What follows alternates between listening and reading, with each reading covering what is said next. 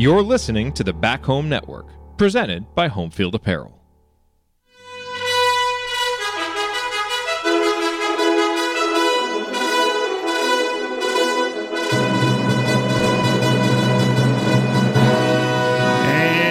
Welcome, Hoosier fans, to this week's edition of Assembly Call Radio, where each week we discuss the most important topics in the world of Indiana basketball.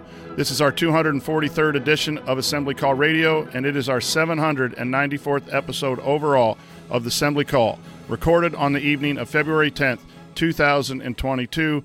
I am your host, the coach, Brian Tonsoni. And let's begin this edition of the Assembly Call, how we begin every edition of the Assembly Call, and that is with our Hoosier Proud banner moment. And Indiana is the national champion. When it comes down, Indiana will be champion. Martin takes the shot. The Hoosiers have won the national championship.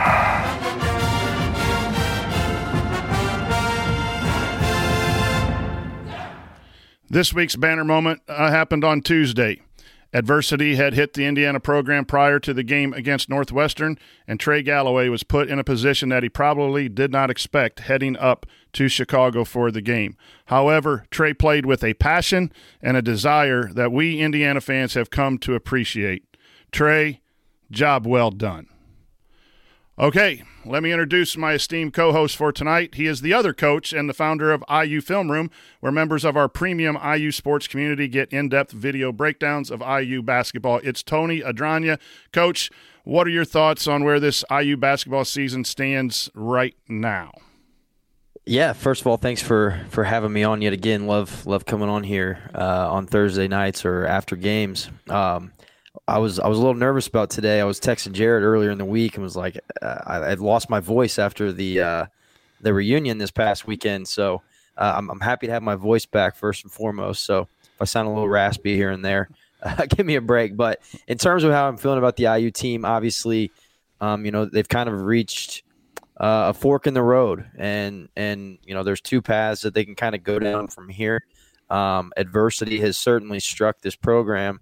And, it's obviously going to be something that we chat about throughout this evening. So I'll save some thoughts there. But obviously there's a couple ways this season can go right now for IU. And to be quite frank, it's not an unfamiliar place. Hoosier fans have found themselves in the beginning of February. So, hopefully it's not the same song and dance for it's been the last few years. But, that is on the table, unfortunately. And so, as we'll chat through that some more as we go on here. But certainly some things that need to be cleaned up, both on and off the floor.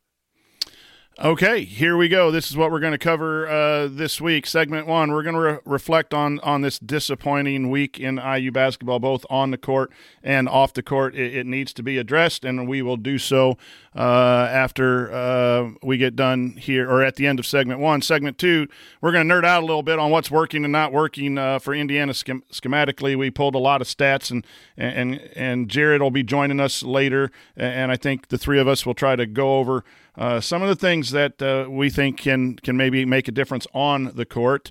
And then segment three, mailbag. And in fact, we have mailbag questions throughout the show tonight. I thought the community did a really good job of asking solid questions as usual, and we've kind of moved them throughout the show. So all of that is coming up this week on Assembly Call Radio.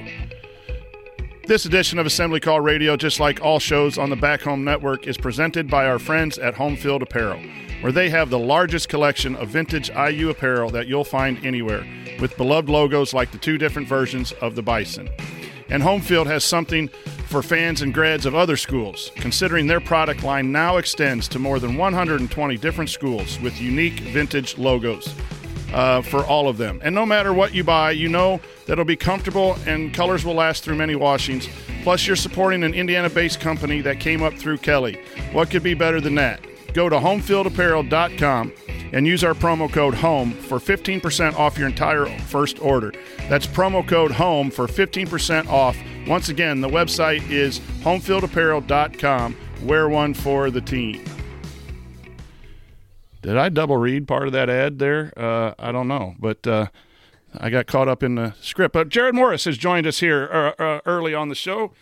Jared, your quick reflections. We're about ready to to go into the talk of the disappointing week that IU had, once 7-4, with a chance to get into the Big Ten race. Lost a couple games, a heartbreaker in the second half against Illinois, and then the ultimate suspension of 5 players and the loss again down the stretch to Northwestern.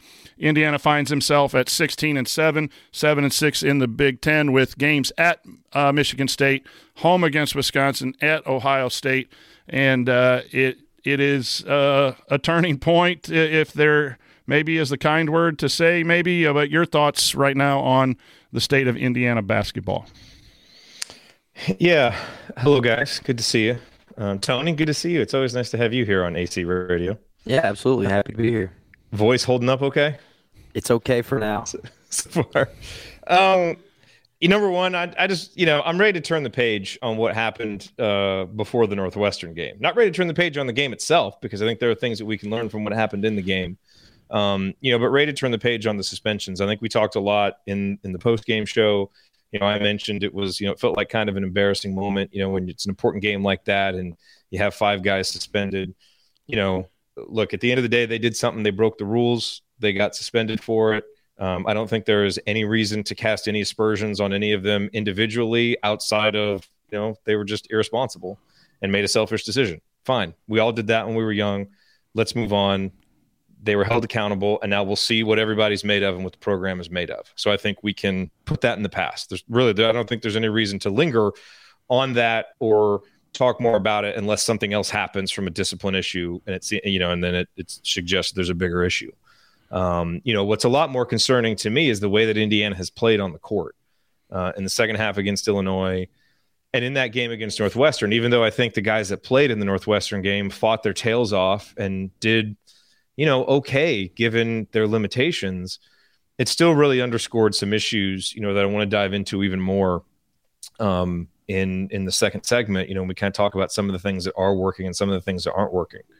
But it really sets up for this game Saturday to be a really big one against Michigan State, because I think, that's a tough place to play. We know we've won there, twice since like 1993 or something like that. And the last one was maybe the most improbable win in recent IU history, but they're beatable, like if Indiana goes up there and plays well, that Michigan State team can be beaten. There's also a path for Indiana playing well, kind of getting itself righted, but not quite being able to do enough to win. So I think that is going to be a really, really interesting game to watch in terms of how Indiana plays, how do they respond to this adversity.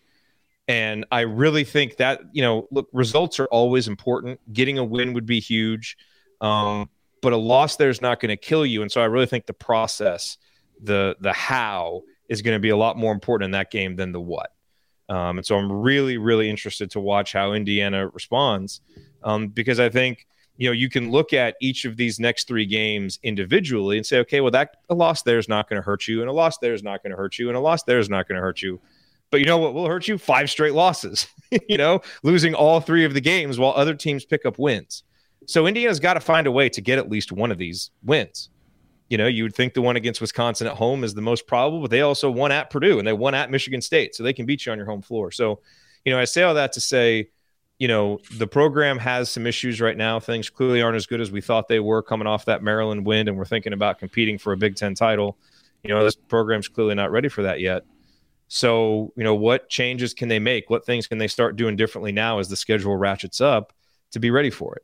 Because if they come out and treat these next 2 games basketball-wise like they treated the previous 2 games, they're going to lose all 3 of them.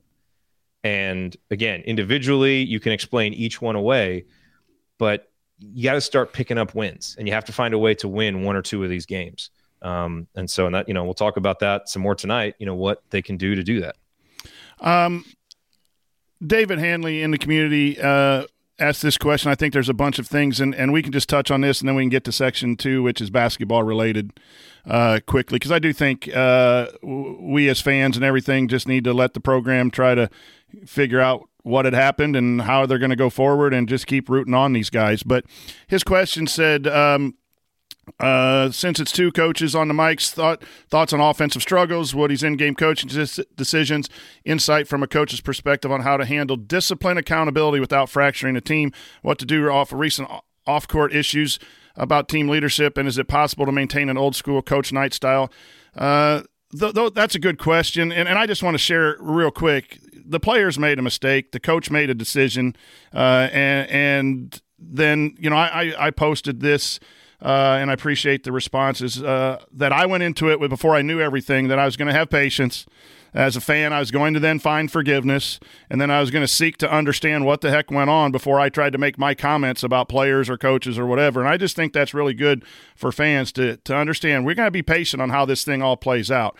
And where I agree with you, Jared, we need to talk about on the court, but I do think what happened Tuesday prior to the Northwestern game does affect on court. And it's going to be interesting to see, is it a boost? And people pull together and react positively, or is it a fracturing scenario that affects basketball play? I think that's legitimate. I also, my concern is that what's going on behind the scenes that 5 players felt confident enough to break curfew and do and break the rules, that the culture that was trying to be built all year wasn't being heard. And I'm not here to point fingers at players, coaches, whatever.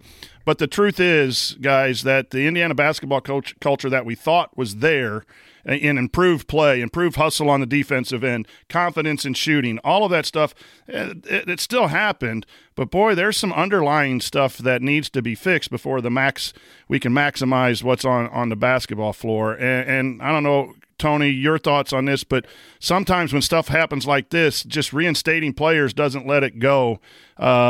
It just kind of lingers and festers, and even best intentions from a coaching staff to try to fix it might be a little more difficult than we would want. And hopefully it is easy, and it's just a one-time thing and one-day thing, and it's back to basketball, and we play really good. But I am concerned about the underlying story of how in February this thing kind of blew up. It wasn't off-season partying. It wasn't other things. So I'm worried that there's some concerns. I hope I'm totally misguided on that. But we'll see here coming Saturday with their play. Tony, any thoughts on David's question? The players are different a little bit, I think, but you got to hold people accountable, and Woody did that. There's nothing wrong with what he did, but I think there's more to it than just a one-night mistake.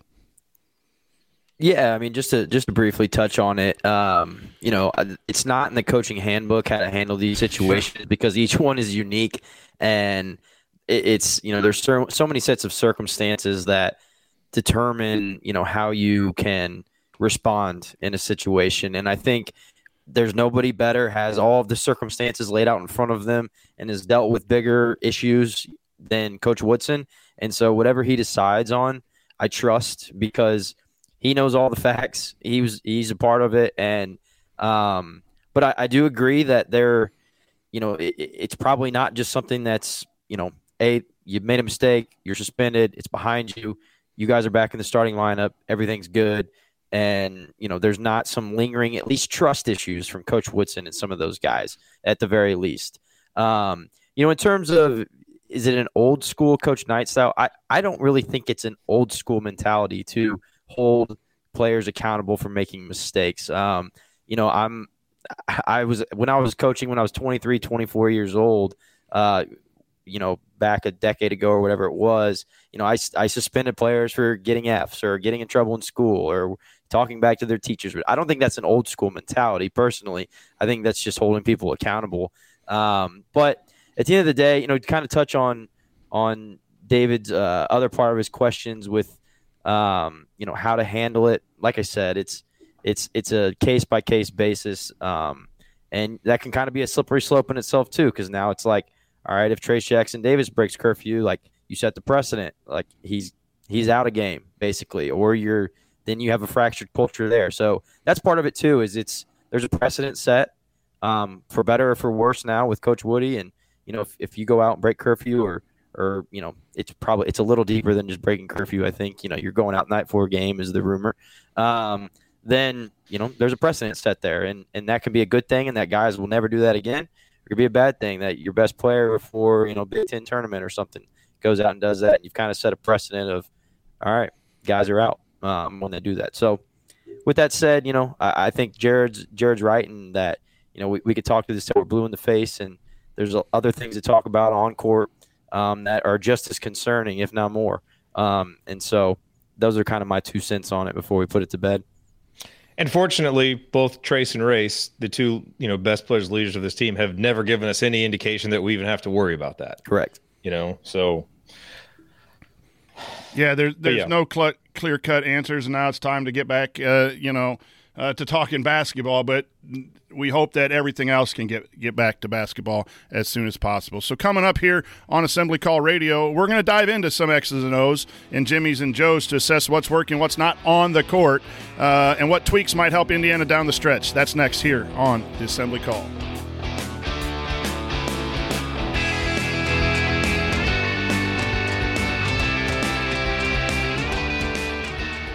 The spirit of performance is what defines Acura, and now it's electric. Introducing the ZDX, Acura's most powerful SUV yet. Crafted using the same formula that brought them electrified supercars and multiple IMSA championships, the ZDX has track-tested performance that packs an energy all its own. Unlock the energy and order yours at Acura.com. There are some things that are too good to keep a secret. Like how your Amex Platinum card helps you have the perfect trip. I'd like to check into the Centurion Lounge. Or how it seems like you always get those hard-to-snag tables. Ooh, yum. And how you get the most out of select can't-miss events. With access to the Centurion Lounge, Resi Priority Notified, and Amex card member benefits at select events, you'll have to share. That's the powerful backing of American Express. Terms apply. Learn more at americanexpress.com/withAmex.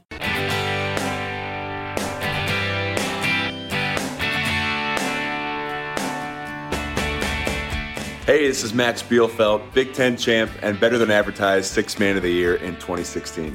And speaking of Better Than Advertised, join Jared, Andy, Ryan, and Coach on the Assembly Call after every IU basketball game. Go Hoosiers.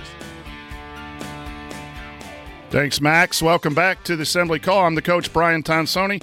Tonight's episode is also sponsored by Superior Insulators, owned by longtime listener and IU season ticket holder Brad Brosmer. Sorry, Brad, who we got to meet at our Switchyard event last week and who was nice enough to provide refreshments for everyone in attendance. We've been telling you about all the great work Brad's company has done installing air barrier systems and spray foam for the IU Excellence Academy, and how they also worked on the IU football locker room, Marching 100 Hall, and many other buildings on campus. Well, that work is all the more impressive because they aren't even based in Bloomington.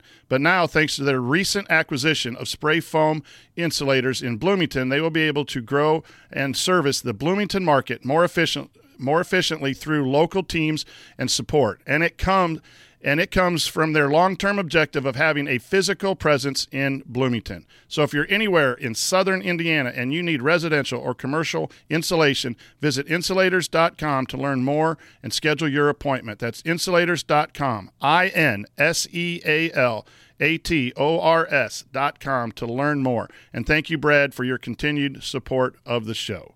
So now Jared is going to introduce our next topic, but we're going to talk about what's working and what's not working and what we believe might need to be done on the court to help the Indiana Hoosiers achieve that goal of getting back into the NCAA tournament. Yeah, look, obviously, we're going down the stretch here in February. We know how important it is for Indiana to make the NCAA tournament, and none of us, you guys are coaches, but you're not the coaches. None of us are making decisions. And as fans, we only have limited information. We see the games for 40 minutes. We have all different kinds of data that we can look at and parse. And it's interesting to kind of go through those things and kind of see, okay, what do the numbers tell us that's working? Where does that match with our eye test? Where does it not? What hypotheses or ideas do we have for things that could happen? All well knowing that we don't even get to see the most important stuff, which is in practice, and having that full context might make some of the decisions that are being made make more sense. But with all those caveats, let's look at, okay, what is our eye test and what is the data telling us is actually working for this team and what's not? Because I've been tracking this as we go through the season, as we've gone through this season, and a few trends have emerged that have really surprised me in the numbers. But, I think the more that the season goes along, the more they start to make sense a little bit, and Trace Jackson Davis earlier today was named one of 30 players to the Naismith, National College Player of the Year midseason team, which is a tremendous honor for him. And I'm extremely happy for him that he got it. As soon as that announcement came out, Dylan Burkhart, who we love and respect from Hoops, retweeted it with the quote, "Trace must have a great agent." I'm sure Dylan was a little upset that Hunter Dickinson wasn't on there and Trace was. And frankly, that's probably a valid argument.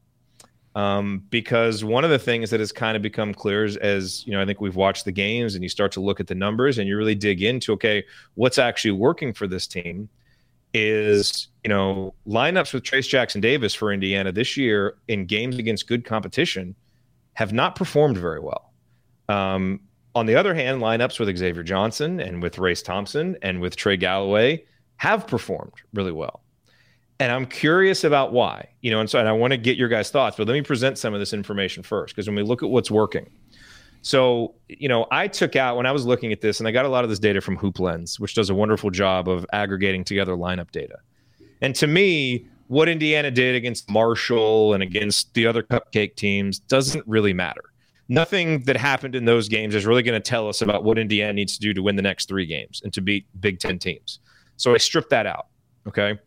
So in those 14 non-cupcake games, and by the way, that doesn't include the 2 games against Nebraska, because I don't think Nebraska is very good. They're a sub-150 team, so I took them out too. When Race Thompson is on the court, Indiana has an efficiency margin of plus 0.06. Okay, so that is your offensive points per possession minus your defensive points per possession. You obviously want that to be positive. Well, Indiana's is positive with Race Thompson on the court. When Race Thompson is not on the court, Indiana is minus 0.11. So that is a net efficiency margin of plus 0.17 when you take into account how good they are with him on the court and how bad they are without him on the court. Okay, does that make sense where that number comes from?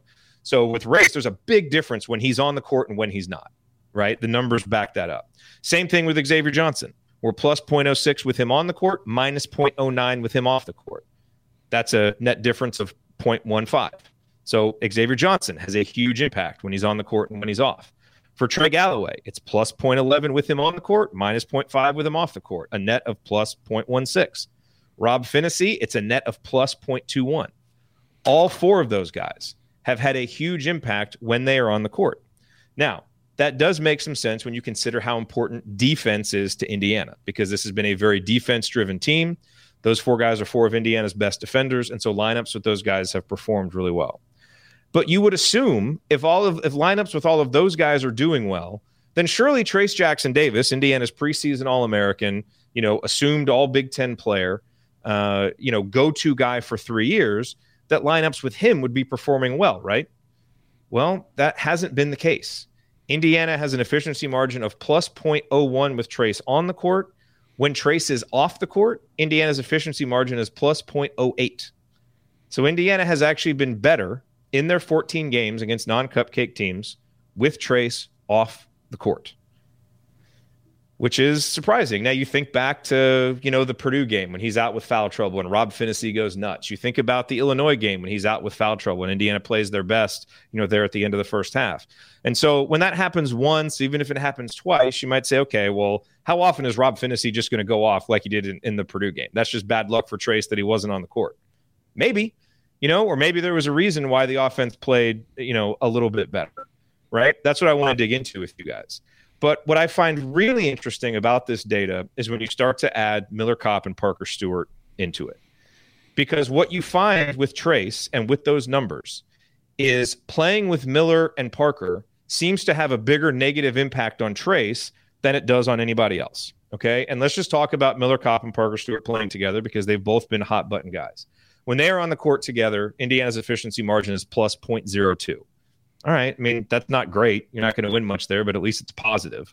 And it's positive because the offense is a little bit better. The defense gives up 1 point per possession, which is much worse than Indiana is normally. When they are both off the court, okay, when neither Parker or Miller is playing, Indiana's efficiency margin is plus 0.29. Plus 0.29, which is like top 10 good. The defense goes all the way to 0.75 points per possession. So that's a 0.25 point per possession difference with Miller Kopp and Parker Stewart on the court and off. And when Trayce is playing with them, it really has a big impact. So in lineups, when Trayce and Miller and Parker play together, which is our starting lineup, so pretty much the start of the first half, the start of the second half, and then some other minutes mixed in there, They are minus 0.03. When Trace plays with Miller and Parker Stewart off the court, and there have been 125 possessions, Indiana is plus 0.45. Plus 0.45. So think about those numbers that I laid out with Trace earlier and kind of how pedestrian Indiana is even better. Well, when you remove some of the time that he plays with Miller Kopp and Parker Stewart, a lot of that goes away. And in fact, in lineups where Trace, Race, and X play together without Parker or Miller, and it hasn't been a lot, but it's been 72 possessions, which is basically the equivalent of one game, Indiana's efficiency margin is plus 0.76. That's it. For context, that's amazing. Okay. Now, would that stick with, more minutes with them playing together? Perhaps not. But I think what it shows here is, and those numbers don't stay, by the way, with Miller and Parker. With Race and with X and with the other guys, you don't see the same drastic thing. You see it with Trace. So my question to you guys is why? Because there is something about the combination of Trace Jackson Davis, Miller Kopp, and Parker Stewart that is not working. And the irony is that the argument for them being the starting lineup has always been, whenever you talk with anybody about it, the argument is almost always, well, if you have Parker and Miller out there, it's going to help Trace because you have shooters to space the floor. That's going to give, that's going to allow Indiana to make more threes. That's going to give Trace more space to operate. And so what you lose in playmaking, what you lose in defense with those guys out there, you're going to compensate because you're going to get Trace going. And the offense is going to be better. But we're not really seeing that. And we're seeing the negative impact on the defense and the lack of playmaking, I think, really hurt. Because here's the thing. Indiana is shooting well with those guys on the court. With Parker and Miller on the court, Indiana is shooting 40.4% from three-point range. That's outstanding. But their three-point rate, right, how often do they take three-pointers? It's roughly the same as the other lineups. So they're putting this lineup out there to shoot, but they're not getting the guys' shots.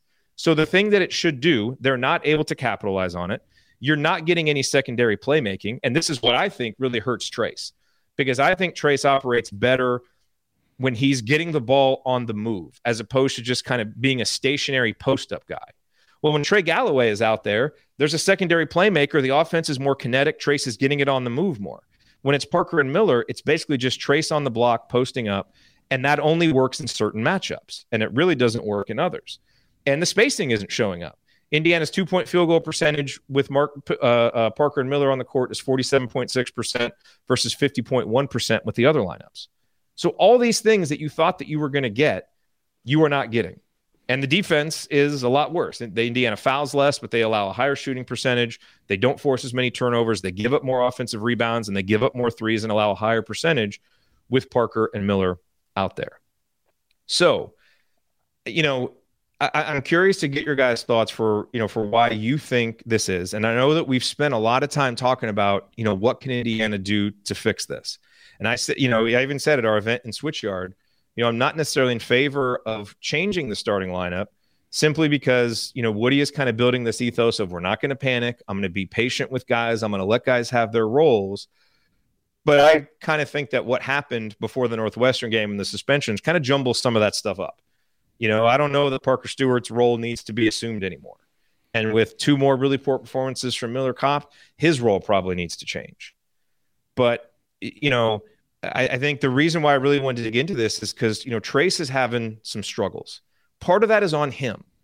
I think he hasn't expanded his game enough.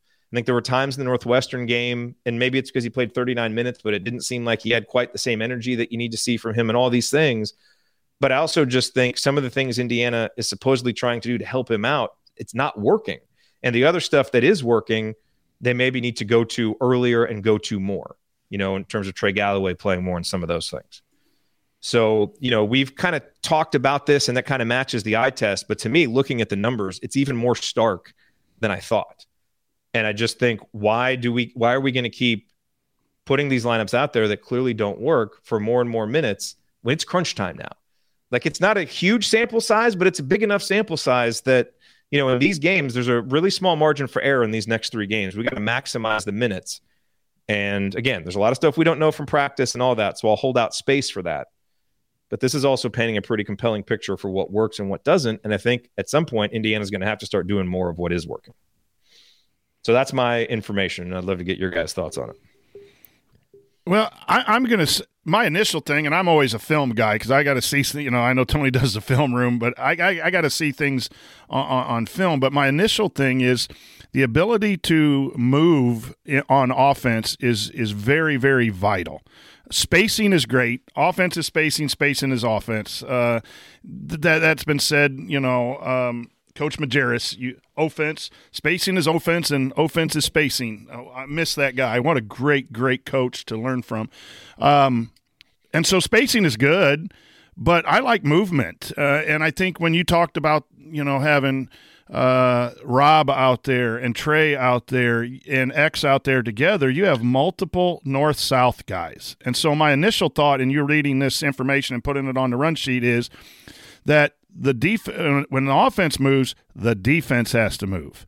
And you have a chance of catching the defense out of position or put them in rotation, and then you can get guys the ball more in situations than where everyone knows where the people are going to be, and they can have set rotations that they've practiced watching film. Okay, when the ball goes in the post, you're going to move this way, stay strong side on this shooter, and you could be half and half over on. It's easier when you don't move the help. That's my initial thought, and I've been clamoring for more set plays for shooters, where I think you got to guard a staggered double, and then you got to maybe slip into the post. You could even help TJD by moving people more, even with Miller and Parker. But my initial thought, and we're interested to see what Tony says, is that they just move better on offense, those guys, and it creates opportunities by putting the defense in tougher positions. And Tony, to go along with that, they get more transition opportunities. Parker and Miller, when they get rebounds, they're not turning it, up the court. Someone like Trey Galloway is, and that helps Indiana get easy buckets too. Absolutely. I mean, you guys both kind of nailed kind of what I'm thinking in terms of, neither Parker nor Miller can create a shot for themselves or for anybody else. Everything is kind of predicated on what others can do to help them get their shots. And that's fine. That they're spot up shooters. I've actually got some stats on spot up versus off screen that I want to talk about here in a bit with those guys. But the fact that neither of those guys can really create, and then you look at who comes in for them, it's Rob, Galloway. You're talking about guys whose assist rates are 15% or higher, whereas I think Miller and Kopp are both around like 7% or something like that in terms of assist rate. So, the fact that neither of those guys can create is obviously an issue. And then I think some of it is what Coach was saying in terms of the ball's not moving side to side. And along with what you were saying, Jared, that Trace is better on the move. Well, kind of what IU runs is, their set they like to run more than any is the most simple set in the world. It's run a guy from the baseline, have him rub Trace's guy on the block, and then have Trace stand there and post, throw it to him, and everybody kind of stands and watches. Well, Trace is he's not a great back to basket, try to back somebody down. He's undersized in the Big Ten in terms of playing at the 5. And so they don't have to double him. Even a guy like Young at Northwestern can guard him one-on-one in a post-up.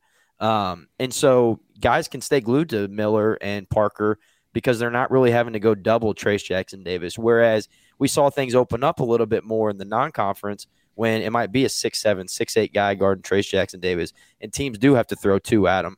And then he's very good passing out of the post when he needs to, and then he's able to find guys, and that's when you saw Parker and Miller really kind of be able to get going when the double team was forced. But he hasn't really had to do that, or teams haven't had to do that to him in the Big Ten. So I think that plays a factor too. But what I would love to see is even when Indiana wants to run sets like that baseline cut, run some false action before that, get guys moving, and then you can run that exact same action, but you've already got the defense moving, and they're not just prepared for that set. Side. Absolutely. And so how many times, Coach, have you said that in whatever offense you believe in? Side, top, side. Come on, get the ball. Side, top, side. All of them. And so, I think that plays a factor as well. But, the lack of playmaking from those two, the fact that everything's kind of predicated on Trace Jackson-Davis in a situation where he's really not at his best trying to back somebody down. I think Trace Jackson-Davis is at his best setting a ball screen. You've got a guy rolling and replacing, And then Xavier Johnson is a tremendous creator. He's going to lob it to Trayce Jackson-Davis if that tag guy can't get back to him.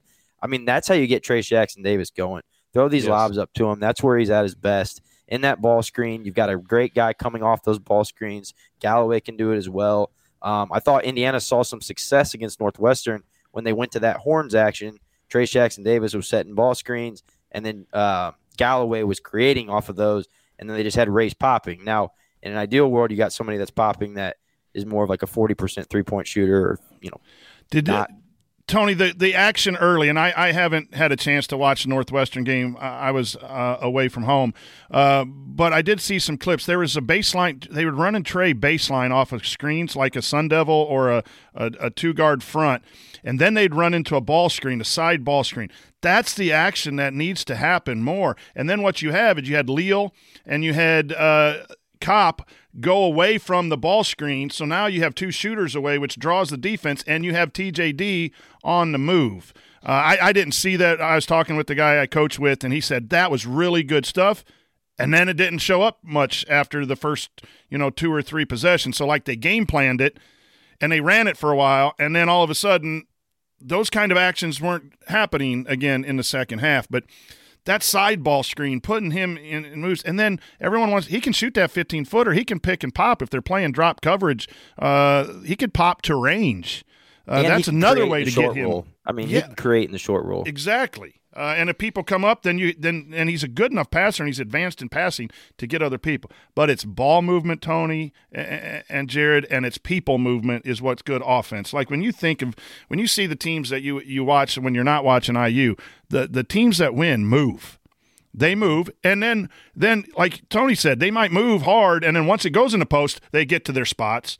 But you've already worn out that defensive possession, and someone might have switched, and the monster or the trap is going to come from a different spot. That's the kind of stuff I would like to see Indiana. That side ball screen is encouraging to me, and we know they have it in because they ran it against Northwestern early. So that kind of stuff, and that's where Galloway got going early against Northwestern. But that's the kind of things I think you see in this data, Jared. Just shows that the big size has always given TJD problems, and if he catches it and the big guys are between him and the basket, it's not as easy for Indiana to score in those situations. Just looking at Illinois does a lot of that stuff for Coburn. They run a lot of false action, and then they'll get set up into a side ball screen, roll replace, and it's hard as hell to guard because they've got somebody that's replacing that can shoot, in a Frazier, and then obviously Kofi is Kofi, and then they've got a creator as well. Illinois I think does a really good job, and obviously I think their personnel is a little more advanced than ours, but they have a similar personnel in terms of they've got a big guy in the middle that's not going to step out and do much. Now he's a true big 7-footer, a little bit harder to guard, but I like the way that Underwood has his offense set up, and the spacing. Joey Burton, I don't know if you guys know who he is. He's a trainer, NBA trainer. He was tweeting me and said when we played Illinois that if he didn't know who the coaches were, he would have thought Illinois had the coach coming from NBA and IU had a coach that was kind of long in the NCAA game, just in terms of spacing and ball movement. What do you call that? Your screen when you take your 5-man, you have that false motion. He ends up at the middle at the nail, and then he just hammers that screen right down, right in front of the rim, and the guard cuts up. Do you have a call for that? I think that's what you're referring to with Kofi. It's straight from the top of the key down. The ball's on the wing, and then all of a sudden, and you post right in the center. Because a lot of times we think about posting on the right block or the left block. But if you get it, we call it the money spot in our program. Get the money spot. Get the money spot where all you got to do is catch and score, either right, left, or over somebody. And Illinois does that, and I think they do it with a pin screen. For me, is more at the block, but it's like a pin screen action where it's down towards the basket, and that guard just comes right up the top of the key, and then that takes away help too, because now it's a longer double because it's in the center of the floor. It's not somewhere on the block. But those are the types of things where you got to put TJD in better positions to do things. And then speaking of Illinois, Underwood said in the post game that he wants to force twos. So what you see with Miller Kopp and Parker is people locking down on them. You have a big center, and Tony said he's kind of hard to – you can guard him one-on-one. So now all you got to do is force X to take the ball screen, go over the top, and force X to take those twos. If he hits a lot of them, you're going to lose. You shake his hand, but you're going to roll the dice with X and Rob taking shots. Purdue got beat with that kind of strategy because Rob went off. But more times than not, we've lost when the point guards have had to take a lot of shots because we're not getting shooters, because that's a defensive strategy that's going on in the college game right now. Yeah. I mean, the bottom line to me when it comes to the offense, and we'll talk about the defense in a second, but it's like we have our offense structured like we have Joel Embiid on the block when what we have is DeAndre Jordan or Clint Capella. And I don't necessarily mean that as a slight at Trace. It's going to come off that way because, Trace is a preseason All-American and he fashions himself as a go-to guy, and I think he tries to do all the right things, but because of roster limitations and maybe who knows, maybe because of obviously when you recruit a guy of his stature and then you recruit him back, he was going to be the focal point of this team, and that's not going to change, so I'm not asking, I don't think we're just going to like totally change what we do, but maybe there's some subtle tweaks that we can have that takes it, because I almost feel bad for him sometimes. It's like he's got it down on the block, he's trying, but it's like he's over, he's like you said, he's at a size disadvantage and he's trying to shoot, he's trying to score over these people, he's trying to be the go-to guy, but it's like more often than not, he's not in a position to do what he does best. And I don't blame him as much for that. I blame the structure of what we're doing offensively.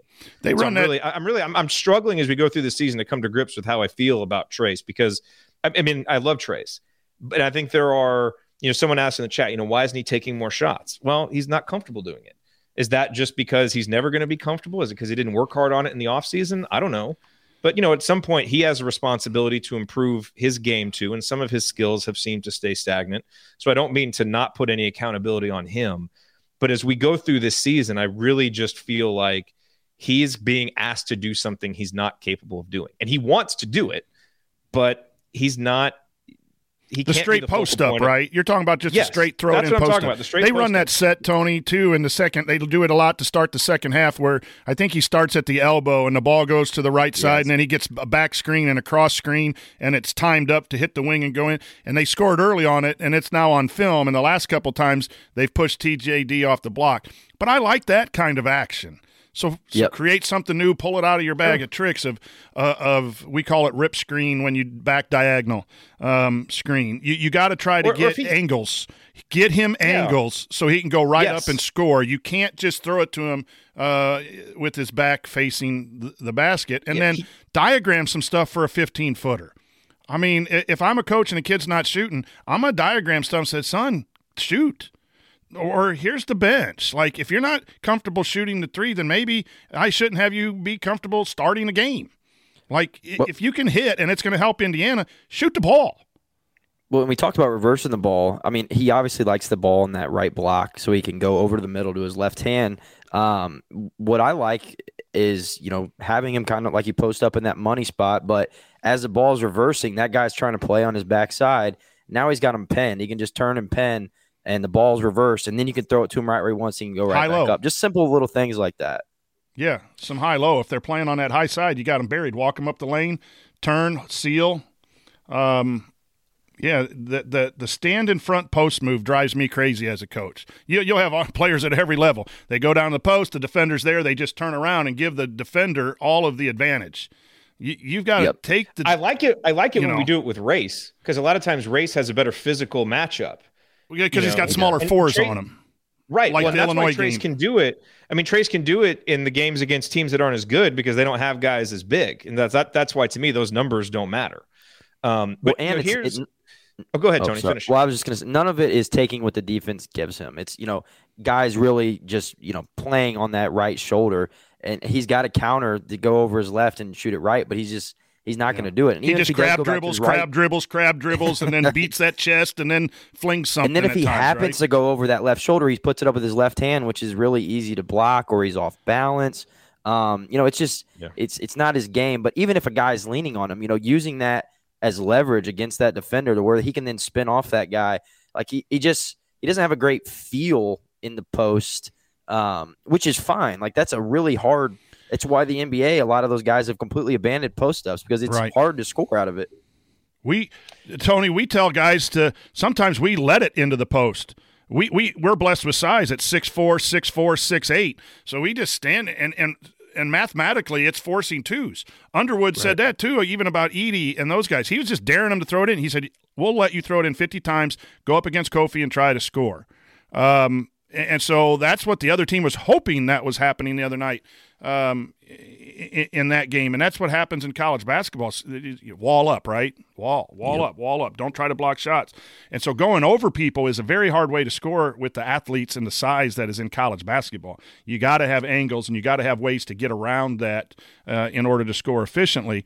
But putting him on the move would be a much better option because then that defender's not just sitting there playing his pet move. Now, here's the other thing to mention. So we just spent 10, 15 minutes talking about the offensive impact of this. But the irony is that lineups that have Trayce, Miller, and Parker in them are slightly better in terms of offensive efficiency than lineups that don't. So for all the foibles, and that doesn't mean that they're maximizing it, because those lineups need to be a lot better because defensively, those lineups are atrocious. And that's where the impact comes, right? Overall, those lineups, the defense is 0.07 worse, as I mentioned earlier. And that's the issue. And this is actually where I criticize Trayce a little bit more than on offense. I think on offense, he tries his best to succeed in a role that it probably just he isn't really tailor-made for. The real problem with Miller, Parker, and Trayce is they just don't defend as well. Now, Trace's block numbers are better. He's made some wow plays in some senses. I think he's better defensively. But I think when you really watch possession by possession, he's still out of position too much. He takes possessions off defensively. Again, when he's playing a lot of minutes and he's carrying a big load offensively, that's going to happen some. But that is why, to me, that's the big crux of the reason why X and Race and Trey and Rob have been so successful in their lineups is those guys are just much more solid defensively. And this is a defense-driven team right now. Now, again, if Indiana's going to do anything down the stretch of the season, they've got to get better offensively. And so you need these lineups to have more shooters, and a guy like Trayce to be better offensively. But they also need to be better defensively. And I'm not sure that you're going to get a lot better defense from Miller and Parker. I think those guys are actually trying more defensively and doing some of the right things. I do think Trayce has some margin to improve defensively. And I think he's slipped. And I think teams have kind of recognized that he's going to go for blocks, and they've used that against him. His communication with Race, on stuff that happens in the post isn't always great. Doesn't execute switches as well. So that to me, and when you start to look at all the lineups that Trayce is in and where the difference is, okay, why are lineups with Trayce not performing? Most of the time it comes on the defensive end, and he's kind of the one constant. And so that to me, for all of this stuff we talk about with offense, I think the biggest improvement he could make down the stretch for Indiana is to be better defensively. Is that in the cards for him? He's always struggled a little bit, just with the awareness and the quick decision-making defensively, but he's been around longer. He's seen more stuff now. He's a terrific rim protector. So, our 2-point defense is good because he's there changing shots, but him getting out of position also sometimes ends up in a three-pointer where another guy is kind of running, at the three-point guy or at the shooter, but it was something that happened, 2 steps before that caused it. So that to me is the big issue. And I don't know if you guys have, thoughts on that or what he can do better. But I thought, especially in the Northwestern game and in some other recent games, that's been lacking a little bit, which to me has been more disappointing than the offense. I think. Go ahead, Coach. Go ahead, Coach. I'll go ahead. I think that's part of it is that undersized nature of him just having to try and play post defense against guys like Kofi or even Young to an extent, who's, not a great offensive player though. I think some of it is the undersized nature, but I think the worst part of Trayce's defensive game is guarding ball screens. When he's off of the floor and you watch Trayce guard ball screens, and some of this is schematic, but IU wants to do a quick hedge, let the guy recover. Trace's quick hedges are almost non-existent. They're very slow, and it's just kind of a quick hedge. And a lot of times the defender's turning the corner, and then he's trying to time it and pin it off the backboard. But now it's dished out to the roller, and that guy's scoring. So it's a couple different things. I do think his ball screen defense leaves a lot to be desired. I think Race Thompson executes what they're trying to do when he's kind of playing that 5 spot a little bit better. I mean, basically when you're doing that quick edge, you're trying to stop the momentum of the ball handler. A lot of times Trace isn't successful in doing that.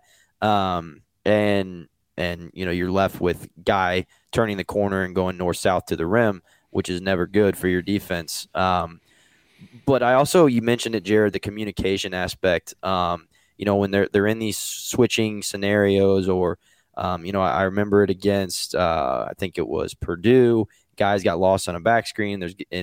Mason Gillis ends up wide open. Like, I think that's a wider scale issue of IU in general, is that their communication lacks at times. Sometimes at big points in the game, where all of a sudden somebody's wide open because one guy thought that they were switching off ball and another guy didn't, and you just can't have that, especially in February.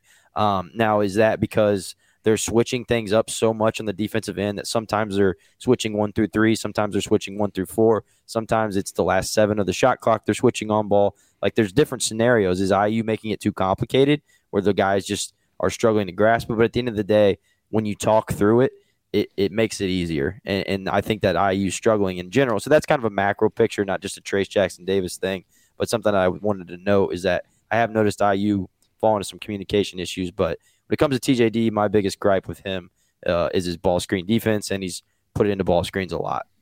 I think, Tony, you're absolutely correct on the ball screen stuff. And I'll just take it to a little bit of a macro thing.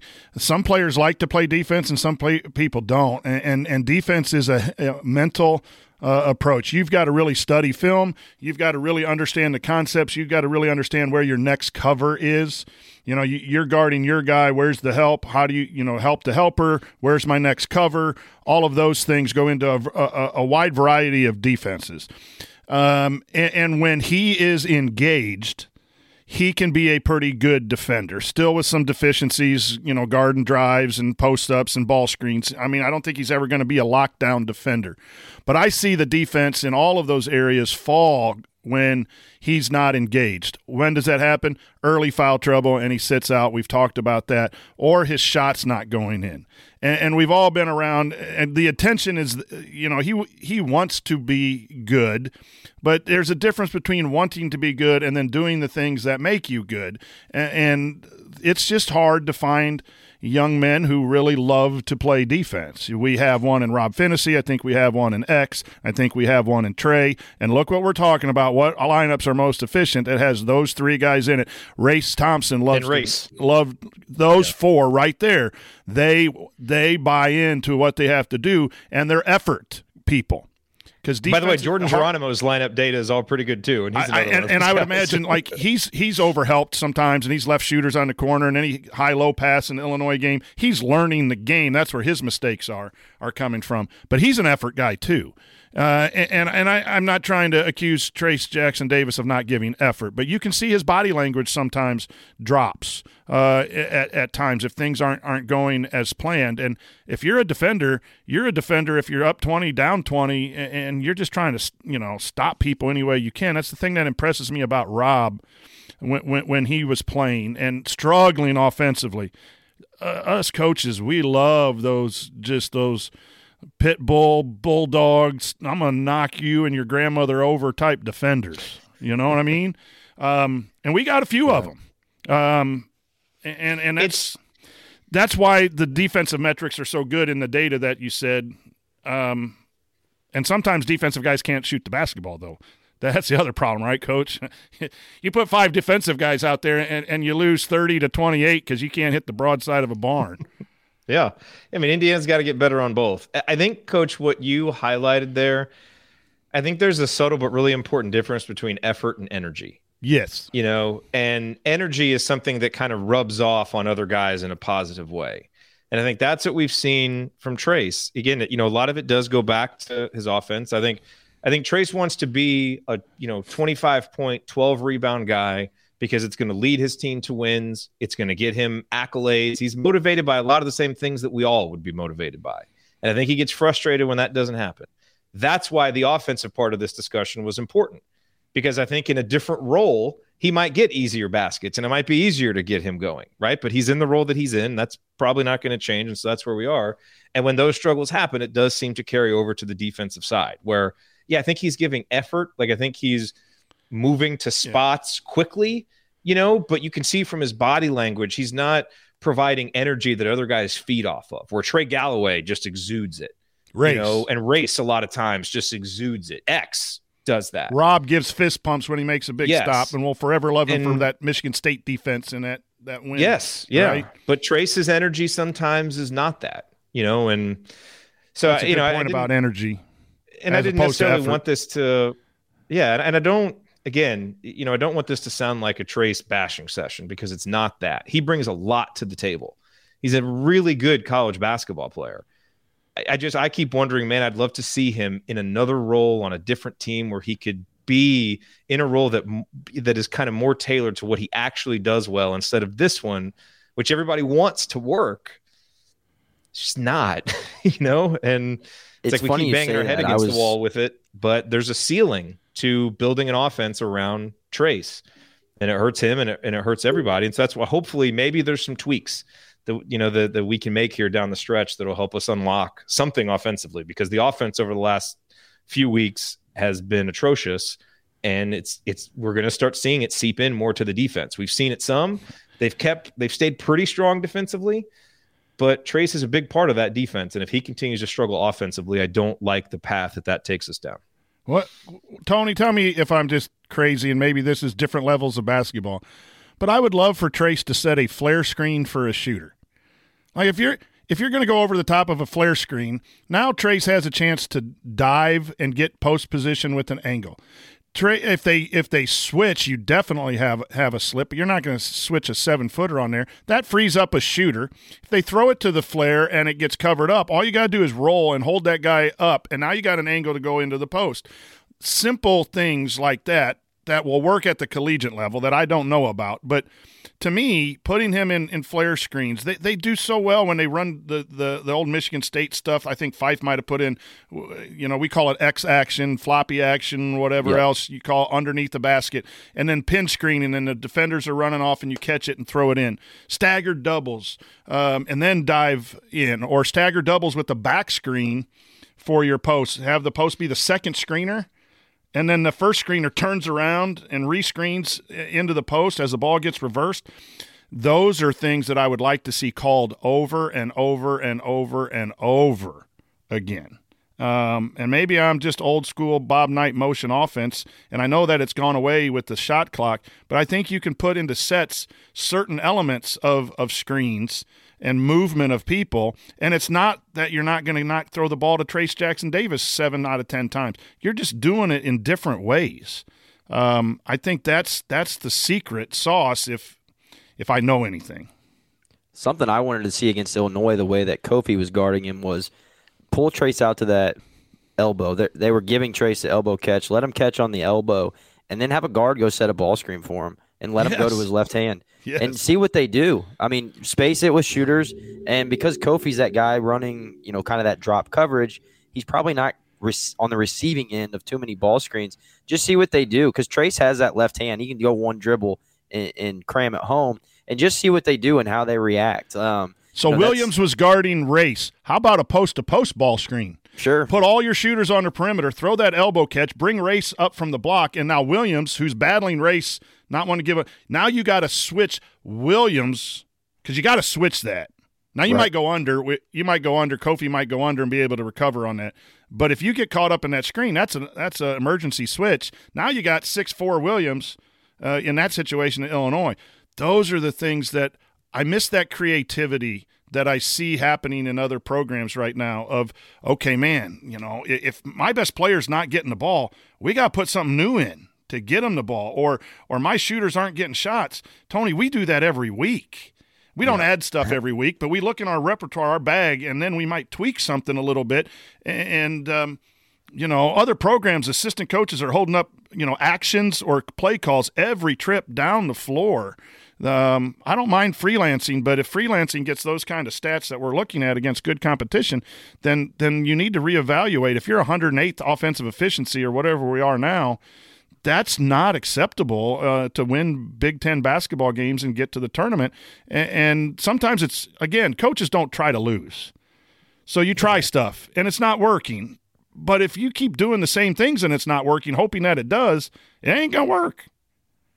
You know what's interesting with I talked about some stats on Miller and Stewart. So Miller is 74th percentile in the country in spot-up situations. So he's 46th percentile when he's actually just coming off of a screen and shooting. So he's really coming off of a pin down or something and getting Miller actions. Fairly mediocre in terms of how he does. In terms of Parker Stewart, 81st percentile in the country in spot-up situations, 34th coming off the screen. Miller, 88th percentile in the country in just catch and shoot, 9th percentile in shots off the dribble. Parker, 82nd percentile in catch and shoot situations, 35th in shots off the dribble. Those tell a story to me, and I can see how Woody is struggling to try and get these guys shots because of the nature of they need it to score. They're great spot-up shooters, but when you get them on the move, they kind of lose that. So now it's, all right, how do we create actions that get these guys in spot-up situations? Or at least that's what I would be looking at, because it's fairly large data set. Like, I think each of those had 35, 40 possessions. That's what I was going to ask, since we don't put them on the move very much. What was the numbers? But then move, get that false motion, put the defense in an area where you can get your drivers. But then maybe more so, Tony, what that speaks to me is that you need multiple drivers in there, not multiple shooters. Don't play them together. Don't play them together. Nailed it. I mean, right? that's yes. All the Trey stuff is great. I think we came up with some great ideas. If I had one takeaway from all the research that I've done, just don't play those two guys together. It takes away your greatest strength, which is your defense, and you're not getting the bang for the buck offensively. And you get another driver and another defender in there, Jared. Yes. To even out those numbers and those Trey's minutes out there, you're giving some stuff up. But do you? Because now maybe you free Trace up like he can't be traced up. So you might lose that 3-point shooting. But that's what I mean. You give up some stuff, but you're getting some other stuff that seems more important. And the overall net is better. Yes. All right. Well, good. I think we figured some stuff out here. Let's go to practice. Flare screens. I just love flare screens, Coach Adranya. When I draw stuff up, I always put a flare screen, and my head coach goes, "Yeah, another flare screen. Yeah, they're awesome. It's just great." Illinois did it out of their horn set. I mean, they'll have Frazier set the initial ball screen, and then he'll come off a Kofi flare, and then Kofi will go set another ball screen, and then now you've got a double gap that he can drive off of. Well, I love just three dudes throwing out ideas and looking at data. Well, and I'll say this: Woody knows 2 million more sets than me, so I'm not trying to act like I know more than Woody. I want to. We're just asking him to caveat use it out there. Exactly. I mean, we're just we're hypothesizing and throwing out ideas. And again, I hold space that there's stuff that's happening in practice and different things that we don't know that might explain some of this stuff. And look, it's easier said than done to change Trace Jackson Davis's role. That would be like, moving the tectonic plates of the program, because he was recruited to play a certain role. He was brought back to play a certain role. That's what he expects, Now, maybe as a coach, you can convince a guy and you try a few different things, this, that, or the other. So sometimes we throw out stuff and it's like, oh, yeah, this should be real easy to do. Why doesn't the coach do it?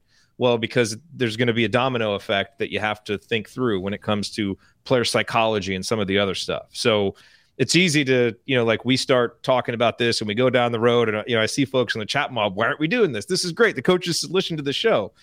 None of us think that. These coaches know, and they probably have come up with 8,000 better ideas than what we just have. But you also have to take into account the player psychology part and guys having roles and a lot of other things that go into some of this stuff. And they have to know the plays. Like they have to be able to go out there and execute them against live defense. And that's a lot of guys struggle with that.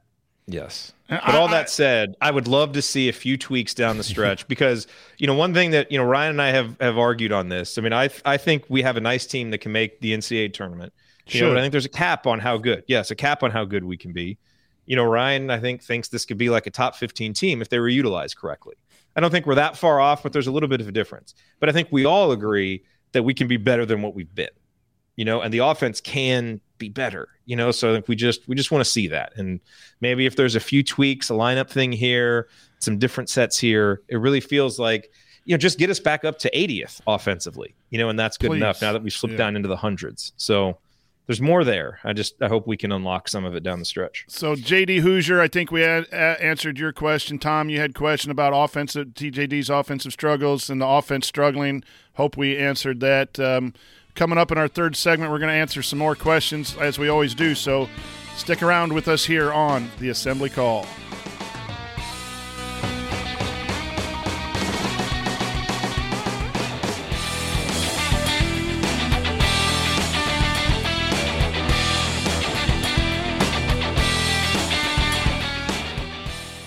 We're driven by the search for better.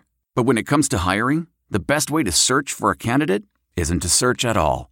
Don't search. Match with Indeed.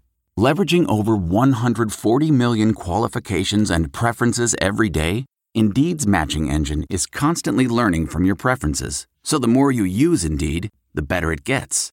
And listeners of this show will get a $75 sponsored job credit to get your jobs more visibility at Indeed.com/match. Just go to Indeed.com/match right now and support our show by saying you heard about Indeed on this podcast. Indeed.com/match. Terms and conditions apply.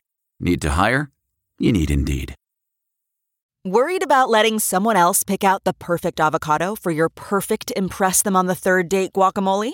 Well, good thing Instacart shoppers are as picky as you are. They find ripe avocados like it's their guac on the line. They are milk expiration date detectives. They bag eggs like the 12 precious pieces of cargo they are. So let Instacart shoppers overthink your groceries so that you can overthink what you'll wear on that third date. Download the Instacart app today to get free delivery on your first 3 orders, while supplies last. Minimum $10 per order. Additional terms apply. Oh, did you pause all that stuff? You took out the middle stuff?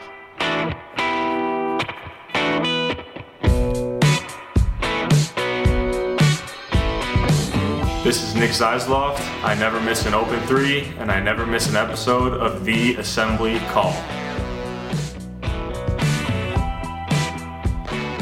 All right, everybody, I'm the coach, Brian Tonsoni. I'm here with a couple awesome dudes, Jared and Tony, as we're talking IU basketball. It is a lot better, the second segment, than the first segment, talking about X's and O's instead of what went down this week. And we're going to take your questions now from the mailbag. And all questions were submitted via our private IU basketball discussion community, which you can learn more about and join at assemblycall.com/community. And I will just plug that a little bit more. That is just an enjoyable place to interact with people. People can send private messages. Really great Indiana people in that community. And I urge you, if you're not a part of it, to at least consider that. And then you could ask us a question.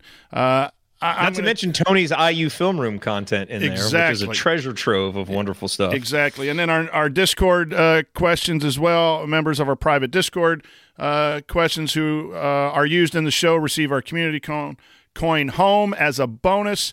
And so we're just getting all kinds of really great questions. I'm going to skip Home's on fire. Yeah, I'm going to hit the Home's on fire, baby. It is.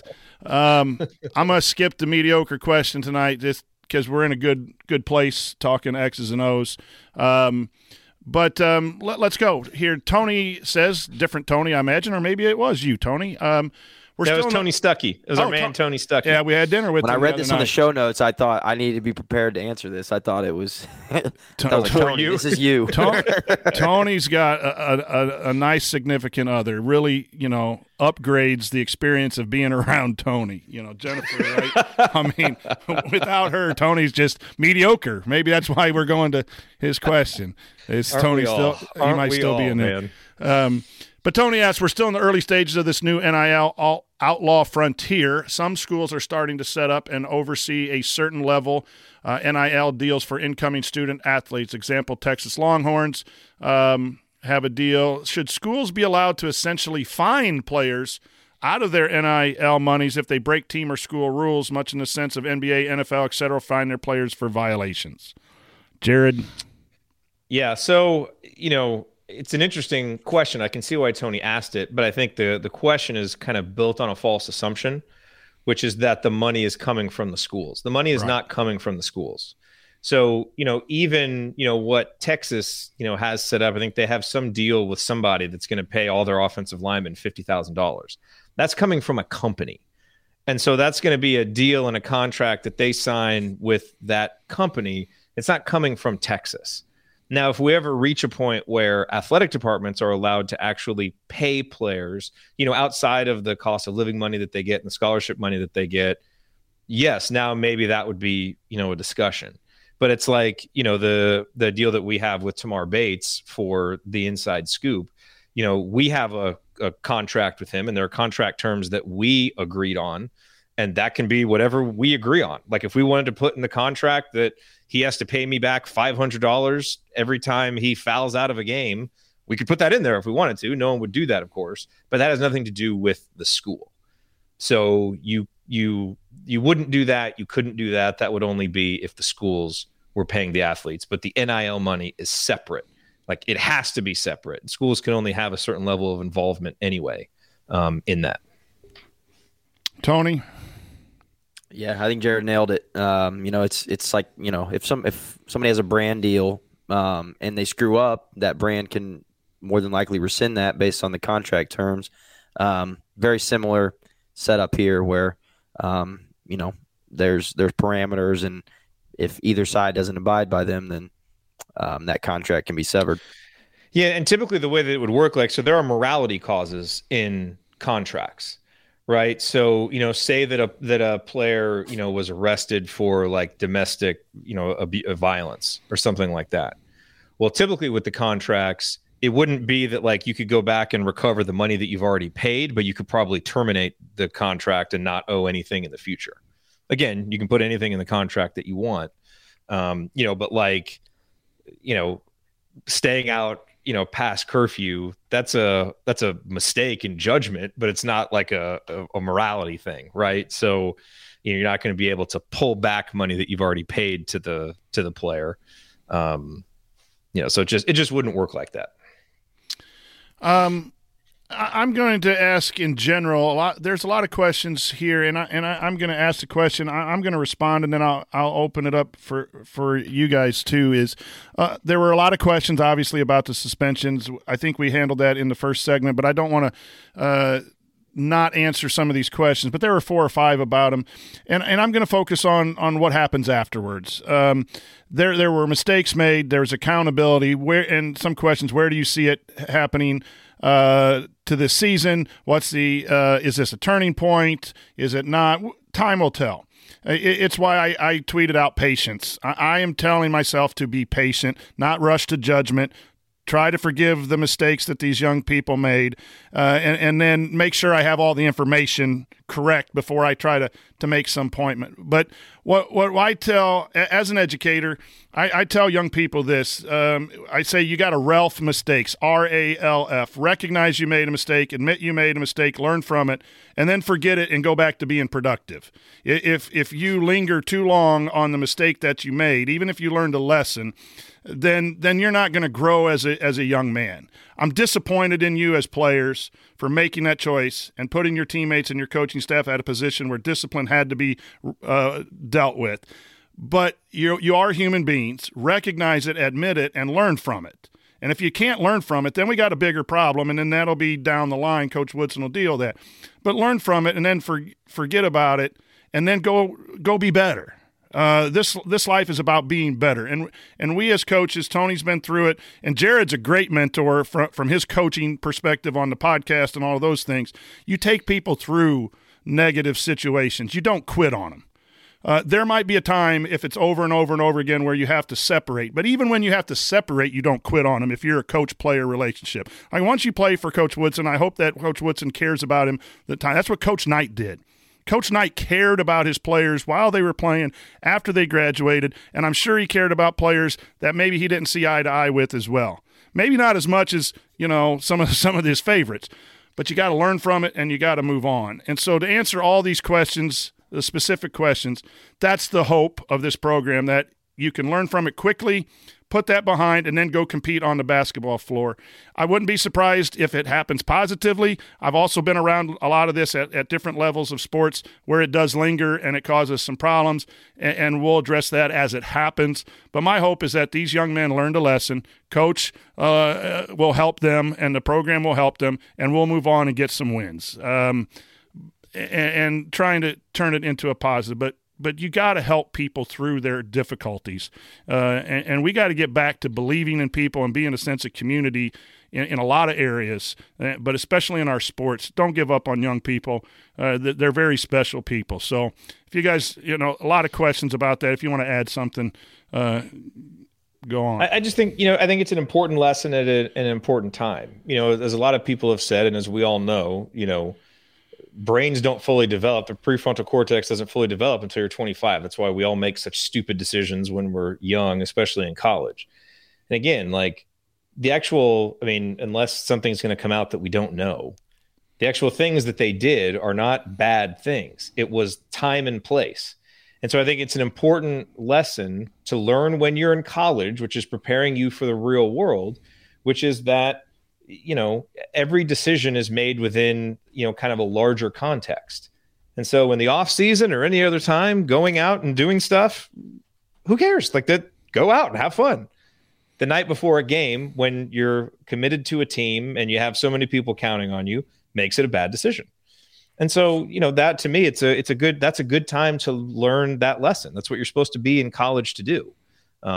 So, and hopefully it just kind of draws a line in the sand for the program of what we're going to accept and what we don't. And, that becomes a little more clear, then you can move forward with it. But yeah, same thing to you, Coach. I was actually really surprised by how much like negative reaction there was that went beyond like, I'm disappointed about this moment, and didn't quickly turn the page on it for like the decision that the players made. Like it's, they're fine. Like they all seem like pretty good kids, and, one of them in particular, Parker Stewart, has gone through a really difficult time. He's not going to be able to use that as an excuse for the rest of his life for every poor decision that he's made.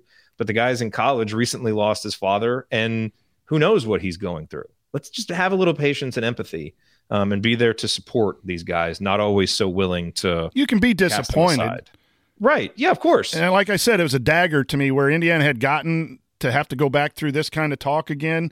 It's a dagger to me. It's disappointing. It's a downer. But I'm not giving up. I refuse to give up on young people. Yep. And the 5 people thing is big. It makes it, I think it's like on a grander scale of, 5 guys suspended.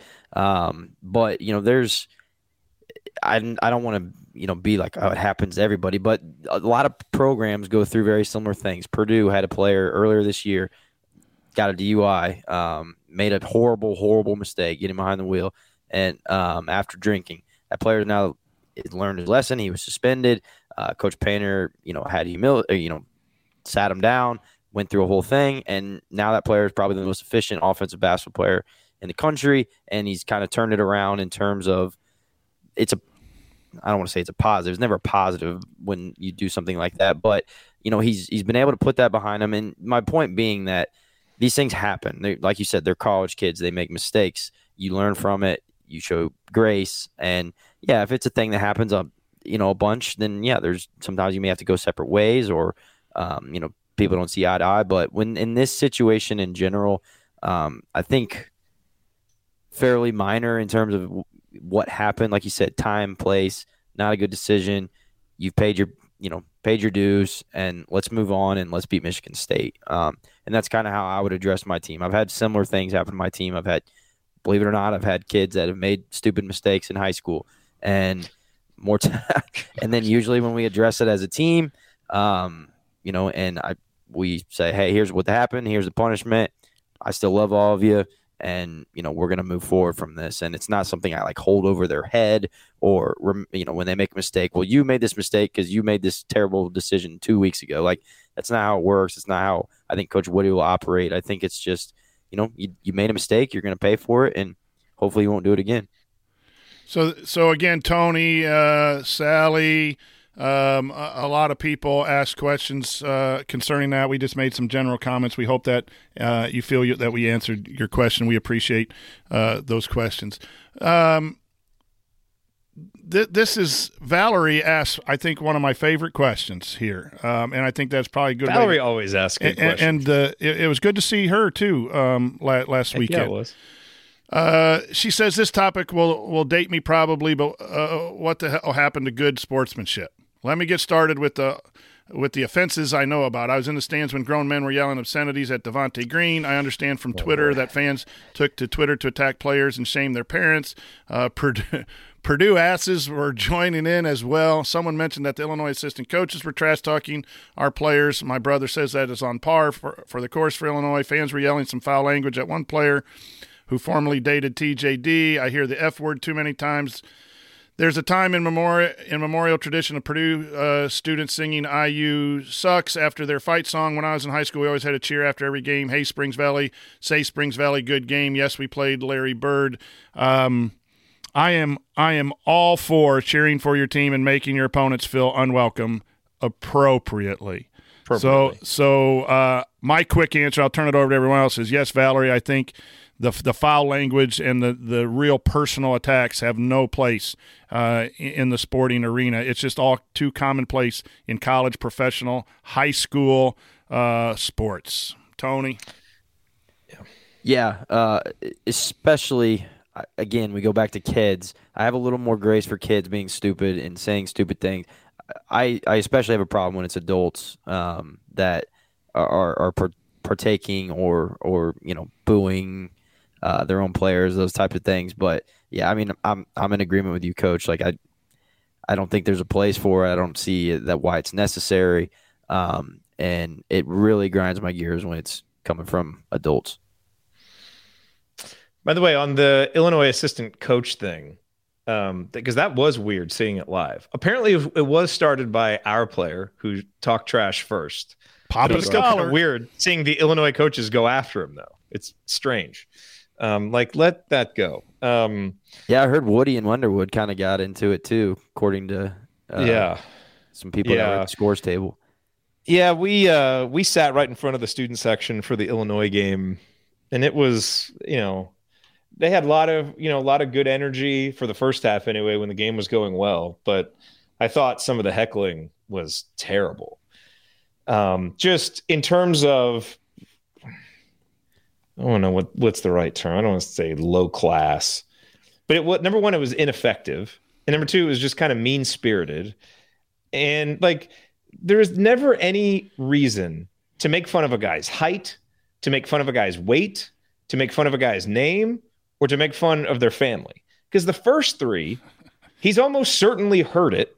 And so it's not actually going to have an impact. It shows a total lack of creativity, and it's just mean.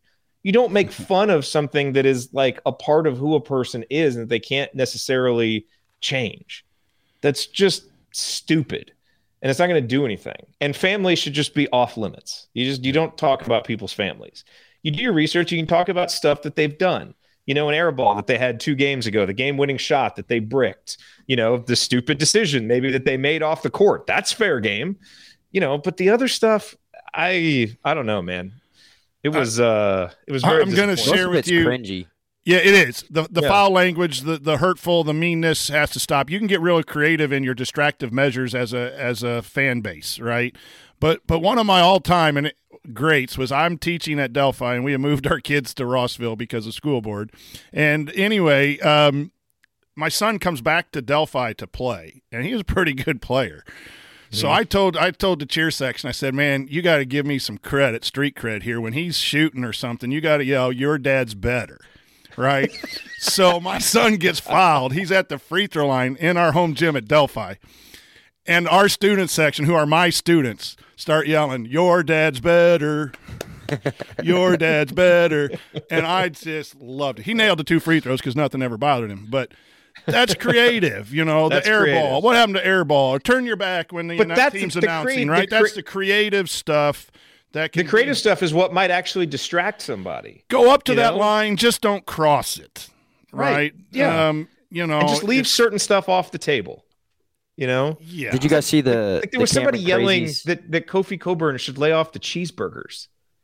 I'm like, what are you talking about? Kofi Coburn is not fat, number one. And even if he was, that's just a stupid thing to heckle.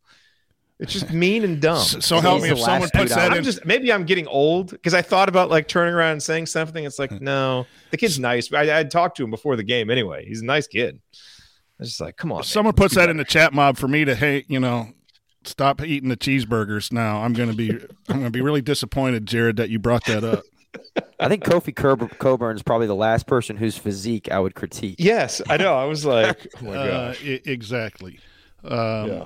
By the way, though, on the subject of sportsmanship, I still want a 3-second rule or a 5-second rule on the court. If you make a 3, if you get a big block, if you get a big dunk, any type of game-changing play, you have a 5-second grace period to say or do anything in celebration that you want, as long as it doesn't touch the other person.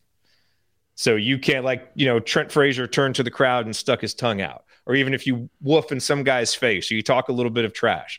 I would like to see that because it's emotional. It's a moment. It's fun. It's entertaining for fans. I used to do that kind of stuff when I played. I think so I would still like to see that. You can't there's got to be some limits on it, but not many. Just a 3 to 5 second grace period, because it's in that, then it's the emotion. After that, then it's kind of premeditated beyond the 3 to 5 seconds. Positive emotion, yes. Getting in someone's face, come on, Morris. We got to draw a line there. But because getting in someone's face could cause a fight. Yeah. So maybe you wouldn't want to do that. But don't go to the NFL taunting rules, right? Where you just say something. I agree to some extent. Yeah. Let people celebrate. Let players have fun. Yes. I agree. No, I never dunked. I made lots of 3s. I never dunked. Likewise. I had lots of 3s made on me as well. Did you ever get dunked on? That was a question I answered on Twitter yesterday. I never got dunked on, but I got crossed up really bad by Marquise Teague from Pike, which he was in the NBA, so I'm cool with it. I closed out on Delray Brooks. By the time I finished my closeout, he was already at the rim dunking. Was it a good, solid closeout, or was it fake hustle? It was great. It just didn't accomplish one damn thing. He was at the rim in no time.